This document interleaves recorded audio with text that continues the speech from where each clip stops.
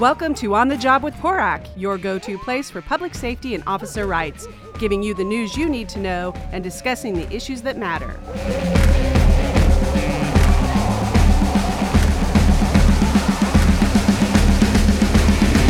Welcome to On the Job with PORAC. I'm Brian Marvel, President of PORAC, and with me today is Brent Meyer, Vice President of PORAC. Hey, Brian. Today we're going to talk about our recent trip back to D.C., which started with our participation in Police Week and concluded with our 2 days of advocacy on Capitol Hill with our executive committee members for the spring fly-in. It coincided with Police Week, which honor and memorializes all our fallen officers from the previous year, 2017. And it's a great opportunity for us to come together and show the camaraderie and the family of being somebody who wears a badge, to let the family members know that we're never going to forget the sacrifice of their family member for not only their local communities but the nation as a whole. I thought it turned out to be a wonderful event, very moving. I highly recommend it for other peace officers throughout the United States to at least attend this once in their lifetime, maybe not more. It's a great tribute. They do a wonderful job in Washington, D.C., and I'm excited for the Police Museum, which will be opening up in October. And what were some of your thoughts about that, just Police Week piece of it? This is my fourth year going back. It's always a very somber tribute honoring our fallen across the country.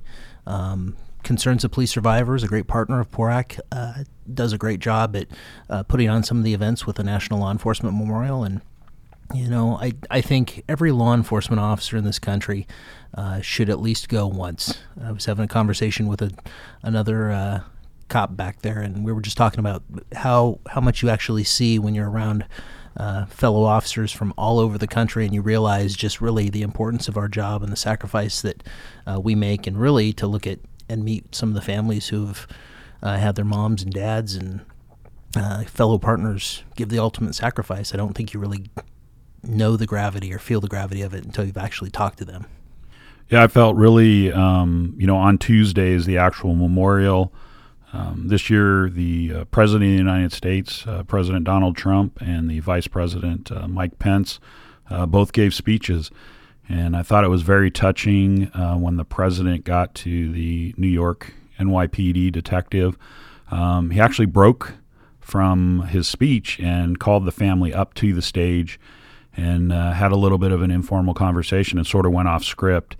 And I felt that was really the highlight for me, because here is somebody who knows that he has time constraints because of who he is, but he was willing to take the time out to recognize this family and the sacrifice of their family member being killed in the line of duty.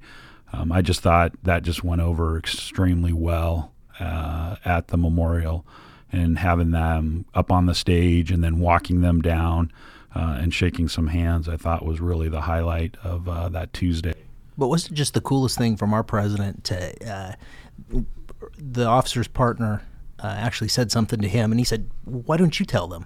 And he talked about his partner and how he was there when she was killed and what she meant to his agency. And I just thought that was, number one, a class act on the president's part, but it also, it's what Police Week was all about. And to see and have the support of the President of the United States now for a second year in a row, and seeing really just his dedication to law enforcement, and then members of his cabinet that were there to also support law enforcement, just by far not something I've seen in the last 3 years prior. Yeah, absolutely. And that's why I think the Police Museum is going to be so important when that comes online. I know one of the things that they're doing at the Police Museum is actually recording officers and their experiences, so we can actually personalize what it's like to be an officer on the beat, working the streets. So that was a great time. Cops, fantastic partners with PORAC, Concerns of Police Survivors. Very thankful for everything that they did for us in Washington, D.C., and I appreciate working with them. Moving on to our other reason we flew to D.C. It was a very long week. Couldn't tell you how much we walked, but I know we walked a lot. We met with, I think, over 17 elected officials. And at one point, you and I, along with Rudy Perez from LA Schools Police, had an opportunity to meet with the Attorney General, which I think was amazing that we were able to get some of his time, considering how busy he was, and be able to talk about some of our issues.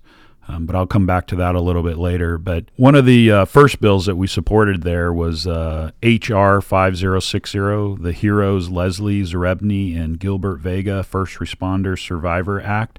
This is sponsored by Representatives Raul Ruiz of Palm Desert and Paul Cook of Yucca Valley. And this takes a look at our public safety officers benefit package. If you are killed in the line of duty or death and disability, provides educational benefits at the federal, state, and local level. And it hasn't been reviewed in quite a while, and they are trying to get it passed where it'll increase the survivor benefits from $250,000 to $500,000, and then increase the educational benefits from $1,400 a month to approximately $2,000. It's long overdue. And obviously the two officers that are named in this were unfortunately killed in the line of duty, but I definitely think it's well worth PORAC supporting that. What are your thoughts on this, Brent? Yeah, absolutely. I mean, you look across the country at the number of officers that are killed every year, and they're from all the different states in the union, and we often forget that some cost of living in different states affects your quality of life. If you're the main breadwinner and your loved one loses their life in the line of duty, and their family is left with not only no longer a family member, and we're left with no longer a law enforcement officer, but they're left to fend for themselves, and a lot of times have to pick up the slack when it comes to providing for kids and relatives. And so I think it's a good time to look at it and really assess what the benefit is and what it should be going forward, to make sure that all law enforcement officers' families, in light of the sacrifice that they make, unfortunately, are taken care of, and they don't have to worry as they try and reconstruct their lives following such a loss like that. Absolutely. And that's definitely one of the things that we do well at PORAC, is carrying the torch for the family members of fallen officers. And to be able to do this on the national level, I think is very good for our state, and also dealing with it at the state level. One of the other bills, and we talked about this on our last podcast, obviously school safety is a huge issue. There's another federal measure, H.R. 5307, the School Training, Equipment, and Protection Act. This is different than the First Step Act, which is about criminal justice reform. This really deals with getting down to the school levels and making sure to enhance school safety. This allocates about $50 million to improve school safety, including allowing schools to acquire technologies and systems and alarms that would notify law enforcement officers of an active shooter and help faculty and police protect the students. It also will allow funds to be used to prepare faculty with know-how to respond in active shooter situations. And I know some of the stuff that we discussed with a lot of the elected officials was making sure that all our school districts have active shooter plans that are actually up to date, and that the agencies that are serving those school districts are well aware of them and informed on how to address those types of incidents. And I thought it was well received. One of our big issues was to get some additional sponsors on there. This is being brought by Representative Steve Knight out of Antelope Valley, California. I know he's one of the LAPD officers. He used to be with LAPD. So I know this is near and dear to his heart, as it is with us, especially with all the tragedy that we're seeing throughout the United States regarding school shootings. Unfortunately, so timely, given our trip and what happened in Galveston last week. Yeah, and it's one of those things where I think there's a lot of stuff that can be done immediately, And, sometimes when you go to D.C. or even Sacramento, people want political wins. But I just don't know if this is something that should be politicized as versus something that should be done immediately and now to protect our kids who are our future, to make sure that they have a safe environment to learn. Absolutely. I mean, schools should right now, if they haven't done so already, really look at their school site safety plan, make sure that their site is secure, that they have everything they need to keep our kids safe. If they don't, then they need to be funded so that they can. There's really no excuse in this day and age, given the tragic events of the last 6 months in this country, that we can't make sure that our schools are safe or have school resource officers or have anything that is going to make sure that those kids go home every day after the bell rings. Very true. Very true. Moving on to the next bill that we really carried in Washington, D.C. is H.R. 4846. This is the Public Safety Employee Cooperation Act. Although we do have the benefit of collective bargaining here in the state of California, we felt it was important to try to get collective bargaining for peace officers throughout the United States at a federal level. There are a lot of states that don't currently allow that. And I think if you look at California and the way that we collectively bargain for our contracts, creates a lot of harmony and peace between labor and management when you have an opportunity to sit down to resolve a lot of these issues, especially some of the hot button topics that are going on here in our state. And I think by giving everybody the opportunity to be able to sit down with their management and their cities and their counties and work out what type of contract would be beneficial for everybody involved, making sure that community safety is a high priority, I think just benefits everybody involved in the process. No, you're right. I think it raises the professionalism, and it's really DePorac's heritage that we lead in law enforcement across the country. We try and speak for law enforcement in California, but I think we have an obligation to, where we can, lift the professionalism and the ability for other law enforcement organizations, associations, unions, whatever you call them, to be able to bargain for good working conditions and the quality of money that they would need to attract good candidates to protect our communities and not have some of the issues that we've seen in previous decades where there's graft and corruption. But you have officers that are out there doing the right thing. We're asking them to do a dangerous but honorable job, and we ask them to go to court and testify.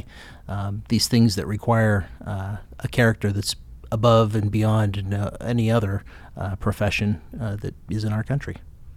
And also, I think it's important to know that just here in the state of California with PORAC, PORAC members have the opportunity to get some premier training on collective bargaining through PORAC. I would ask that people go to our website if you're interested in any of this training. It's relatively inexpensive, and we put a lot of it on. And we do enjoy some special rights here in California regarding collective bargaining, and you should take advantage of that. And it's such an ever-changing dynamic, right? I mean, we're constantly seeing the laws change. We're seeing the different things that are being asked for, the different competitiveness of different agencies to attract officers. And one of the great things about our courses is they continue to adapt for that. And so to be able to brush up on training, especially if you're going into contract negotiations, there's no better time than now to get that done. I totally agree with you on that. And I think overall, like we had stated on our previous podcast, we had great success in D.C. I think the E-Committee, the Executive Committee board members played an influential part in being able to talk to a lot of their local federal level legislatures and provide that input that is so important, because PORAC does offer such a wide breadth of knowledge and skill sets with the amount of associations that we have in PORAC. And I think it's important that our members in Congress hear these people, because they do bring that expertise to the table so they can make solid decisions on legislation that will ultimately affect the entire United States. Absolutely. And that's our calling card. We're active law enforcement officers, and not every organization can say that they are and are represented by folks like you and I who are actually police officers. And I do want to thank Eva Rigamonti and Daryl Nierenberg with Steptoe and Johnson, who really put this together for us. And it was a tight schedule, but we all kept on mark, and it was a solid 2 days again, like we did in March. So I want to thank them very much. That's it for today's podcast. Stay safe, and we'll see you on the next one. That's it for this episode. Make sure you tune in next time as we discuss the issues that matter.